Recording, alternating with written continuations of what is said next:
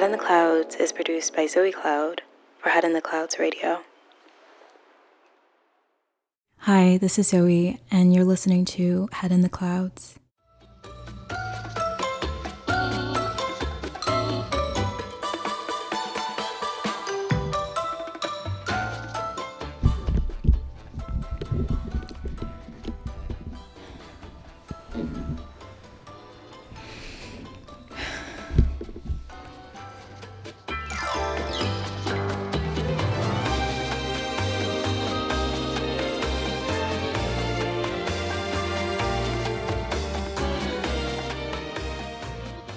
This morning, I woke up to sunshine streaming through my window. This was entirely unexpected because today's forecast was cloudy with a slight chance of rain. And on overcast days like that, I normally keep my shutters drawn, keep my shades down. I don't want to see the outside. There's something about a gloomy overcast day that really wreaks havoc on my mood, and so I like to block it out as much as possible. In fact, I much prefer rainy days or stormy days to overcast ones. I don't know the science behind that and why I have such a deep visceral reaction to seeing an overcast day, why it makes me want to retreat into an alternate universe, why it zaps away all of my motivation and my desire to make good of my day. But inevitably, it does, and so I like to block those days out as much as possible.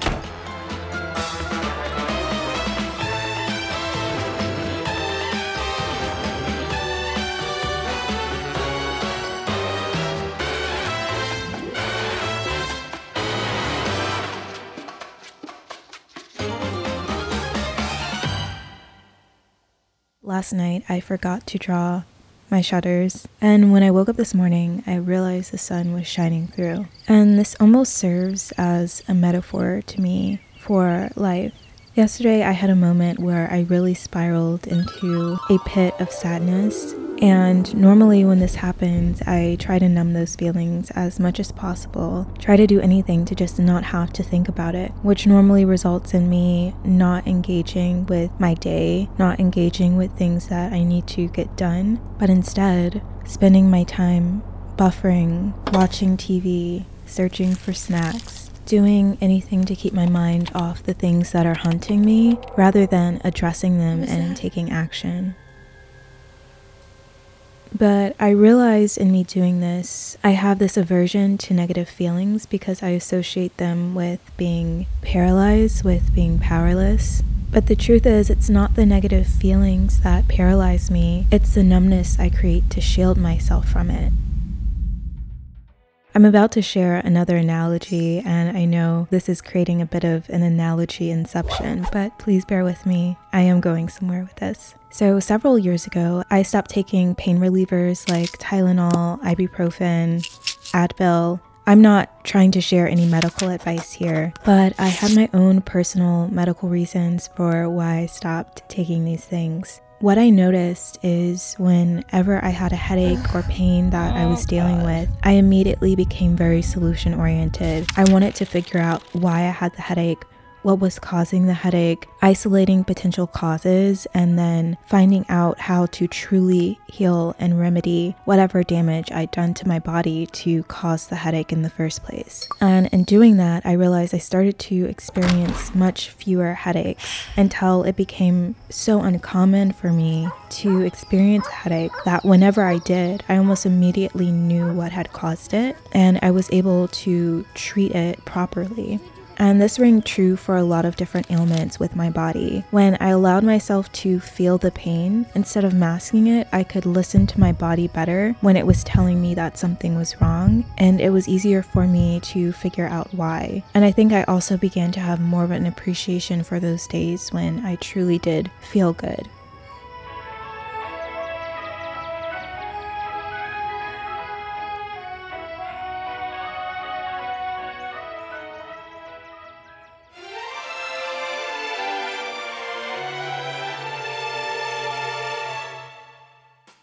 As someone that deals with all different types of chronic pain. I will be the first to tell you that it's not easy to deal with, and I don't want to glamorize it, but this small change in habit and how I approach my pain definitely had a positive impact on my life.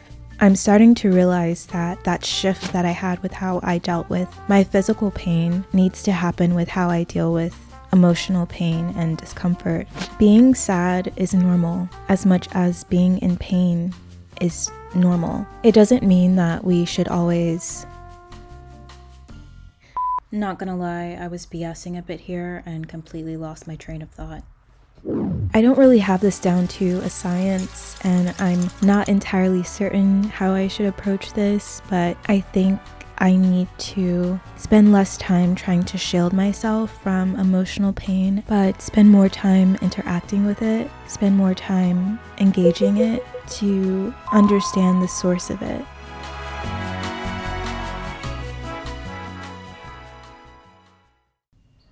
Alright, I don't know where I was going with that, but I'm gonna stop for a moment and just follow my intuition. Right now I'm getting very frustrated and sad, and I'm experiencing a lot of negative emotions right now because my allergies are really aggressive at the moment, and I know I sound very nasal and unlike how I did at the beginning of and very unlike I did when I started this show. The lack of consistency in my voice is really aggravating to me, and I'm right now several episodes behind in recording, and the fact that my voice isn't improving and I'm finding myself more hoarse and more congested and sounding less and less like my average self. I'm having trouble figuring out how to move forward and how to deal with this. And while I'm talking about negative emotions and I think trying to weave together some deep analogy behind why I should face pain and sadness and interact with it, and that somehow makes me better, I don't know, or improves my life in some way. And the truth is, I have no idea. I don't know what I'm doing. I don't know how to make this better. I wanted this audio series to be a refuge of sorts. I wanted it to be something that I could look back on and find solace in something that I've created. And in the process of recording and not recording this series, I re-listened to my first episode where I say that even if one is not entirely satisfied with something that they've created, it could mean a heck of a lot to someone else. And right now, I'm really trying to rest in that in some way, because it's hard for me to imagine that what I'm speaking into this mic right now is going to be something I want to settle on. I don't know how I'm going to make this work. I don't know if this level of vulnerability is even valuable to anyone. And I think that is also my greatest fear, that in the moments that I'm really struggling and I'm not having a good time, and not in a way that I can take some valuable nugget from it to transfer, but in a way that is entirely unattractive, I don't know how to alchemize that into something worthwhile for other people, into energy that's worth transmitting. And that scares me. It scares me having not just moments like that, but days like that, weeks like that, where I don't feel like I really have anything worth giving.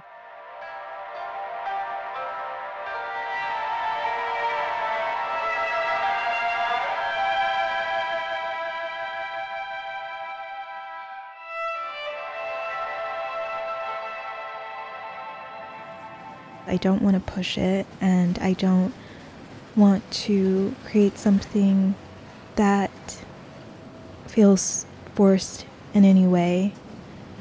I feel a little bit like that with my last episode, though not entirely. I just think it didn't really turn out to be what I'd intended or what I wanted it to be. And now I'm rambling into this mic and I feel so emo. I think I wanted to present as my higher self as much as possible in this audio series. Maybe I created something that wasn't sustainable.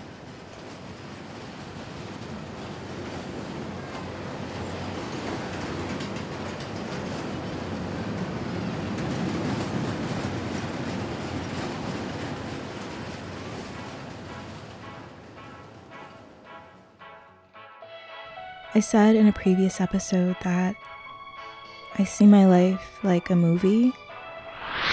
Lights, camera, action. And that has helped me get through a lot of hard times, because when I'm having a low point, I know that something good is coming on the other side of it. That there's something rising, that the climax is coming. And maybe right now I just have to trust that. I think what I do want to leave you with is I want to start feeling more comfortable with negative emotions and realize that they're just information. It's just signals. Maybe it's not as cold as that or as unnuanced as that, but in some way it is information. And it's not something I want to be afraid of. I want to leave my shutters and shades open, because you never know when the sun may come out. I guess what I was trying to say before is when I was blocking out the day because it was overcast, it's possible I missed the 5 minutes of sunshine when they did happen. Life is like that sometimes. And I want to remain open for the possibility of 5 minutes of sunshine. I want to be comfortable with sadness so that I can be open to happiness. Because in a way, they're two sides of the same coin.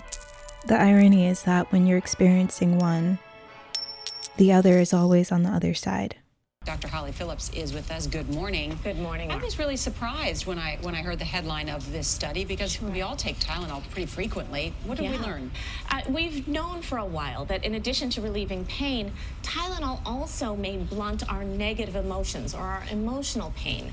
This study took it a step further and said that in addition to affecting negative emotions, it may also affect positive feelings as well. What they found was that compared with people who took placebo, those who had taken acetaminophen had a less strong emotional reaction across the board, both to negative things and to positive. We know that pain is not a local phenomenon, right? If you have pain in your knee, it's not just there. It affects nerve receptors there, but then that moves to nerve tissue, your central nervous system, and parts of your brain that affect emotion. But importantly, that affect both positive and negative emotions. So if you might relieve negative feelings, you also may relieve those positive feelings as well.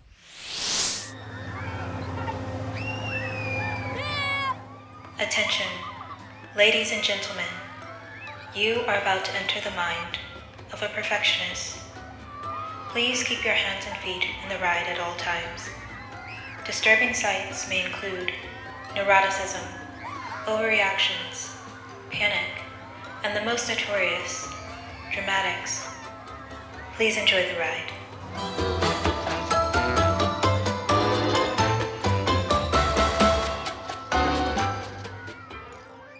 There is an undercurrent of deep sadness that I don't want to talk about, but can't seem to escape.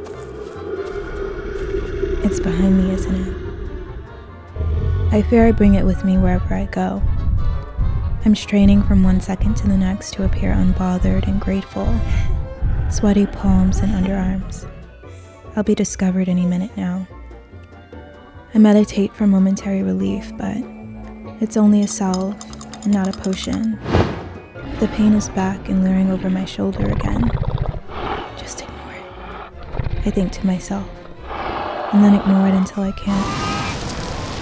Am I acting strange? Sorry. There's a dragon breathing down my neck.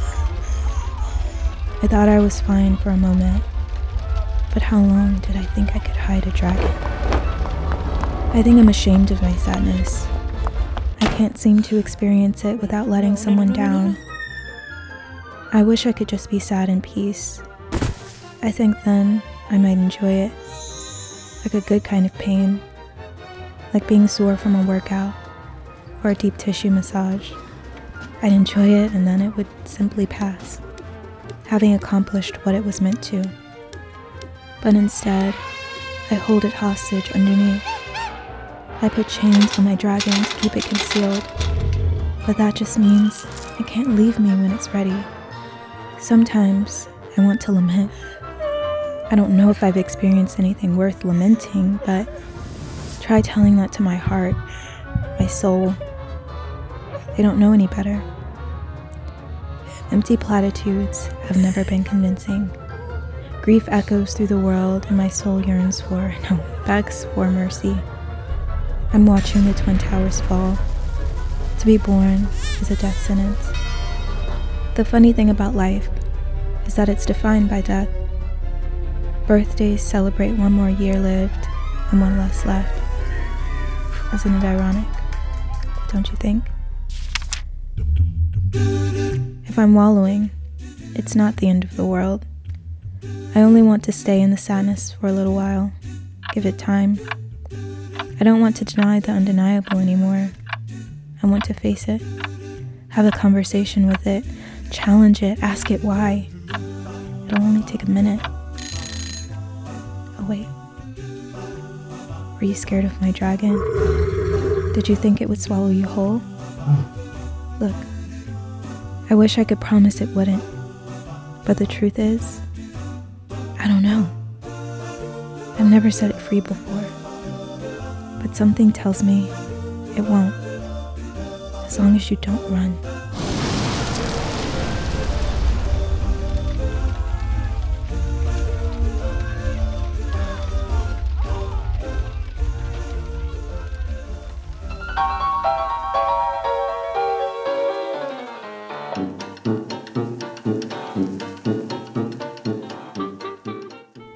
If I could stop time to be sad, I would. I would walk around in the temporal void. I'd watch sad movies and cry until I felt better. Why did you leave? I'd feel the burn of joy on the other side of my tears. We were gonna be closer. The comfort on the other side of pain, knowing full well that my capacity to experience sadness directly reflects my capacity to experience joy. I'd have a moment of euphoria. Then, I'd return to the clock-driven world, no one the wiser, so they'd not have to worry, not have to fear what they can't control. We make sad people feel so burdensome, I think. I'm guilty of it too. Everyone's afraid of dragons they don't know.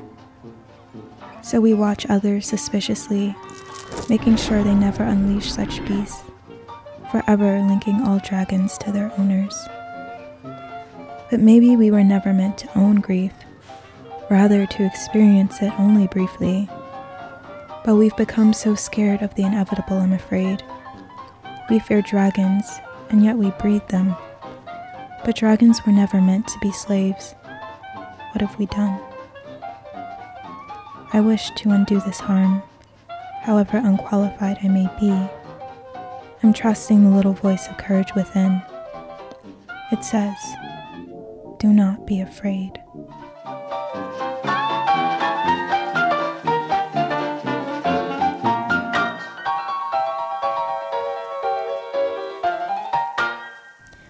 I told you I was dramatic.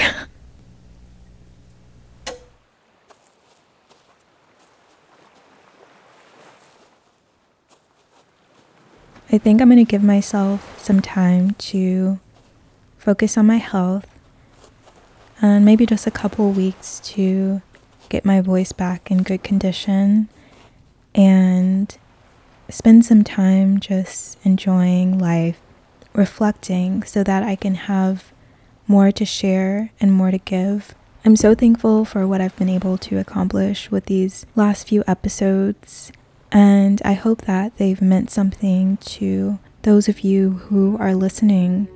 This process has definitely meant something to me, and I'm so genuinely excited for what's to come, because I know that there's something on the other side of what I'm experiencing right now, and I can't wait.